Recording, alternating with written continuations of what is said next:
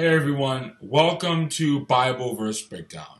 I'm Awedawa Nomarin, and in this video, we're going to be looking at Matthew chapter 11 and verses 25 and 26, where it states, "And at that time Jesus answered and said, I thank thee, O Father, Lord of heaven and earth, because thou hast hid these things from the wise and prudent, and hast revealed them unto babes. Even so, Father, for so it seemed good in thy sight." So, this is a very fascinating statement of Jesus Christ, because it's like, why would Jesus be thanking God that God decided to reveal it to not important people instead of revealing it to people like the Pharisees?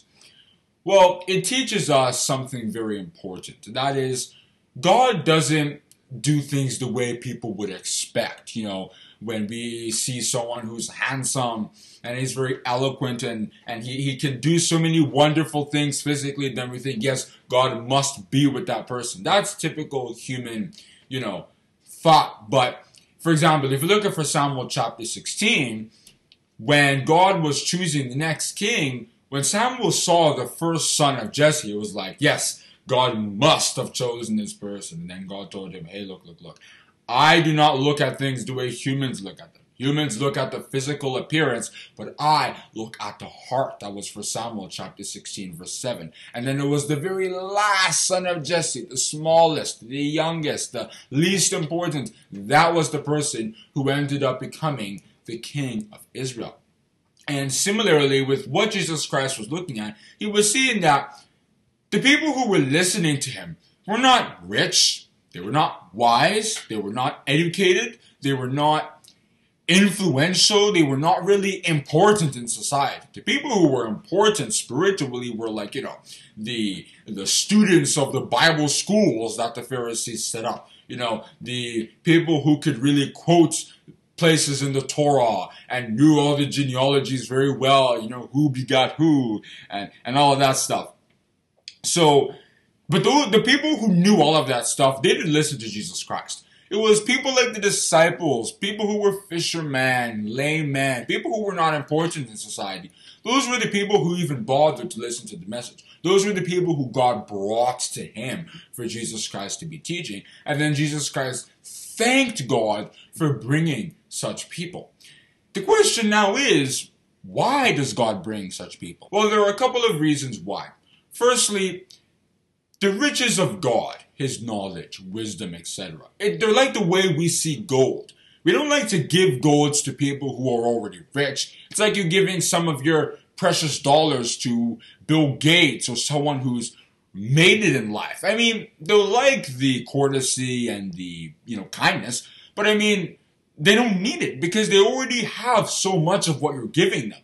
So similarly, God Almighty sees his wisdom, knowledge, and other spiritual gifts, the true riches mentioned in Luke chapter 16 from verses 10 to 12. God sees his wisdom and knowledge like that, very precious. So he doesn't want to be giving it to people who are full of themselves, people who, don't really need it to feel like they're somebody. Just because people honor them, that's enough for them to feel like they have made it in life.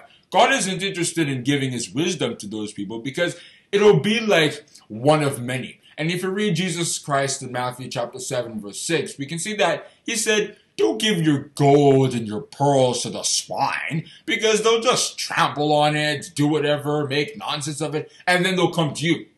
So the fact of the matter is, God Almighty gives his wisdom and his knowledge and the true riches to people who will have value for it. The Pharisees, for example, Jesus Christ was preaching to them. They didn't have value for what he was preaching because they were full of themselves. They thought, if there is any work that God wants to do, it must be done through us. That was why when they saw people like Jesus Christ and the disciples preaching, they were like, this is not the work of God, because it is us who are capable and qualified to do the work of God. That was why, if you read Matthew chapter 21 and verses 15 and 16, when the triumphal entry of Jesus Christ was taking place, and people were saying, Hosanna, Son of David, and all those other things, then the Pharisees were like, why are these people singing and saying all that stuff? And then Jesus Christ said, Don't you remember where it was stated in the Old Testament, where it was like the babes and the mouths of the poor and so on will be the ones giving praises to God? He was quoting Psalms chapter 8 verse 2. They would say, the people who God Almighty wants to use to do His will are not those who are big and mighty because they're full of themselves. It's those who are poor in spirit. Read Matthew chapter 5 verse 3. People who recognize their spiritual loss and bankruptcy and are humble to God for God to fill them. Read Psalm chapter 81 verse 10. Open thy mouth wide and I will fill it. And in that Matthew chapter 5 verse 3, Jesus Christ said that such ones who are poor in spirit are blessed because theirs is the kingdom of heaven. Secondly, if you read what St. Paul said in 1 Corinthians chapter 1 from verses 26 to 29, we'll realize that God actually uses the people who are poor, not necessarily physically poor, but people who are not really important, people who you wouldn't expect to do the work of God. God picks such people to confound the wise. And we'll consider what St. Paul said in the 1 Corinthians account. He stated, "For ye see your calling, brethren, how that not many wise men after the flesh, not many mighty, not many noble are called, but God hath chosen the foolish things of the world to confound the wise, and God hath chosen the weak things of the world to confound the things which are mighty, and base things of the world, and things which are despised hath God chosen, yea, and things which are not, to bring to naught things that are, that no flesh should glory in His presence." So what am I trying to say here? What I'm trying to say is that when we see people who are proud, who are, yes, if there's anything that God wants to do, it must be done through me, know that God Almighty will never be with such a person.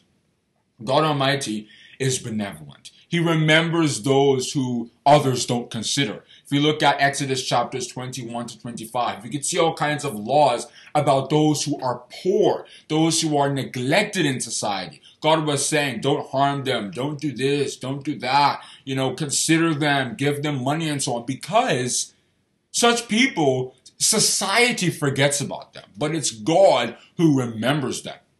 And if you read places like Psalm chapter 68 verse 5, David was saying that God is the father of the fatherless. He takes care of such ones. He cares for such ones. If you read 1 Kings chapter 17, you can see that there was a woman in Zarephath. It wasn't an important city. And it was a widow, someone who no one would remember. Yet God sent His precious prophet Elijah to go to that place and tell her that, this is a famine, but God Almighty will provide for you and so on. And that because the woman believed, that actually happened. If it was the Pharisees, they would only remember the rich people, people who were paying their tithes, people who were attending, synagogue services regularly. They would remember such ones, and then they would say, yes, the work of God should go to such people. But no, God Almighty simply does not work like that. Because such people who humans would expect to do the work of God, those people are usually physically elegant, wise, prudent, and so on. But spiritually speaking, they may be puffed up, they may be proud, they may be cocky, they may not be the way God would want them. As we read in Psalm chapter 138 verse 6,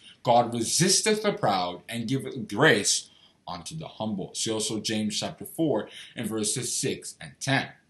So what we should learn from what Jesus Christ said there is that, one, God Almighty likes to pick those people who people forget about so that He can now use them to confound the wise. That is, when people begin to see that such ones are doing the work of God, the people are like, it must be God. Because if you use someone who is physically proud and wise and so on, the people will think, yes, it's because this person is very good. And if you read that 1 Corinthians chapter 1 verse 29, St. Paul was saying that God does not choose such ones so that no man will glory in the flesh. No, people will glory in God, according to Jeremiah chapter 9 in verses 23 and 24. And secondly, Jesus Christ knew that He couldn't question what God chose to be His, people. If you read Romans chapter 9, St. Paul was talking about God's sovereign choice. God decides who He wants to put in His fold, and we can't say, hey, no, you must choose this man because he's rich and influential. No, we can't question God, according to Daniel chapter 4 in verses 34 and 35. Rather, Any person, if we are pastors, if we're ministers of God, or we see the people who God brings, we should respect God's choice and decision and treat them properly and equally, whether they're rich or poor or any kind of physical distinction. No, we should treat them as people who God has brought to be blessed and eventually in the future be saved. And that is where I'm going to stop on discussing Matthew chapter 11 in verses 25 and 26, where Jesus Christ stated, I thank thee, O Father, Lord of heaven and earth, because thou hast hid these things from the wise and prudent, and hast revealed them unto babes. Even so, Father, for so it seemed good in thy sight. Have a great day. God bless you. Oh, one more thing. If you guys liked what you heard, feel free to share a voice message at https://anchor.fm/versebreakdown/message. Once again, that's https://anchor.fm/versebreakdown/message. Hope to see you there.